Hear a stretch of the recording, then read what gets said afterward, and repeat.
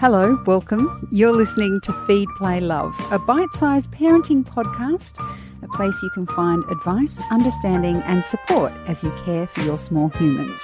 I'm Siobhan Hunt. It's been a fairly grim year for news, and perhaps you've fallen into a bit of a funk. The pandemic and the extended lockdowns around the country has made it difficult to feel like you can engage with anything.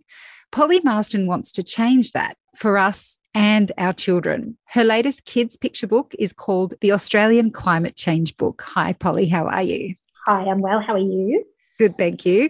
Good. So climate change can be quite a scary topic. Mm-hmm. And as I mentioned, it's been a pretty heavy year for most people. But it wasn't a heavy book, this book that you've written. How did you handle that kind of scary topic in what is a picture book for children? Yeah, I mean, that was the sort of challenge of it, obviously, because it is a bit of a scary topic. But I do think that the more our kids kind of know about this stuff, particularly from a science perspective, the less sort of frightening it is. For small children, we sort of came on the idea of balance, because I think that from a very young age, kids are kind of always into balance, we're kind of trying to balance on one leg and all that sort of stuff. And so the idea was that, just getting across that idea that the earth is also in balance and it needs to be kept in balance. And if the earth goes off balance, then the earth gets the wobbles just like we do. And that's kind of what's happening at the moment. So that was the angle we took to a very tricky subject. And you do also explain the process of climate change in very clear words, which I guess is harking back to what you just mentioned there about using scientific language and explaining the process to kids. Why is it so important that they understand how it works? Because it's their future, and because I think that children, I think that all of us are born with this innate love and appreciation of nature and what happens in the natural world. And for whatever reason, and for many reasons, I think as we get older, we kind of separate ourselves from that and we sort of almost see what's going on in the planet as the other, and that animals are sort of somehow this different kind of thing. And but children are very, very in tune with that, I think. Yeah, that was kind of the message that we wanted to kind of get across. And I think that there's so much talk around climate change and it's obviously become very politicized. So just kind of drilling down into what's causing it and how humans are making an impact on it was kind of the main goal really of this book, just in the simplest terms for young readers. You have managed to make it hopeful.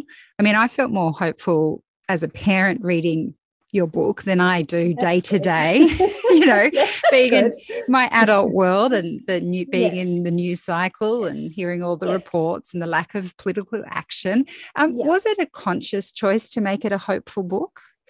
It wasn't actually my first instinct. I actually do. I mean, it is a hard thing to make positive. And I mean, I have 3 children and they're very anxious about it and they participate in the school strike marches. And so they're very aware of what's not being done. But I just think for smaller children, I think there's no point in really being doom and gloom about it. We've got to get more proactive about it. And it's hard to be proactive if you feel very negative and bogged down by stuff. And, it's not too late and action can be taken to turn this situation around. And it's, at the end of the day, it's going to be the young people who are really going to force us to do that, as they already are doing. So, I hope that there's a little bit of empowerment in there as well. Well, you did mention the school strike for climate change, and you've got a link to the website in your book. Now, when kids went on strike previously, there were certain politicians that claimed adults were brainwashing kids into taking this kind of action. Why do you think giving kids the opportunity to protest in this way is important? As Greta Thunberg said so eloquently the other day, blah, blah, blah, to a lot of what the politicians are doing. And I think that is, that's certainly the reaction from my own kids. And I think that they're going to protest anyway. Certainly the teenagers are a lot more switched on than a lot of the adults about this stuff. And I just think that we've shied away from it for such a long time that we just can't afford to do that anymore. So I think it's all hands on deck. I think it's all families need to get on board with it to not only kind of pressure our government for some actual action on it, but also just to adopt different behaviours in their own lives that are going to help. And you do have several tips in your book on how kids can help with climate action. What kind of things do you believe that children can be involved with? Main things for kids, I mean, maybe not as much for the younger children as much as ones that are getting older, but it's the sort of reusing of things. I think we live in such a throwaway society, and if something breaks, it just gets kind of chucked out, and that's sort of, we've kind of almost lost those old world skills of how to repair things so that they can be reused. I think that that's a really important thing to teach children.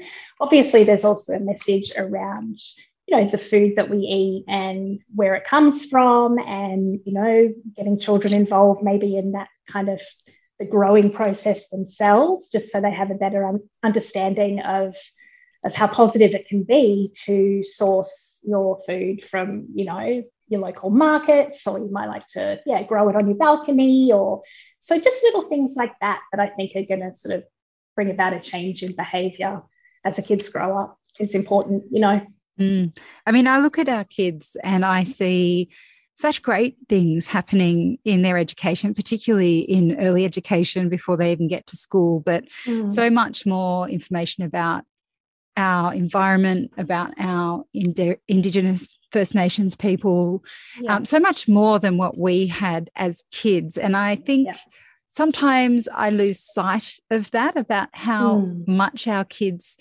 know now and what it means to them is different even to what it means to us.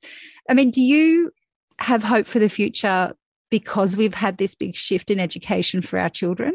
Oh, absolutely. And I also think, I mean, I don't know, I think we're such a great generation of parents, but I do, I think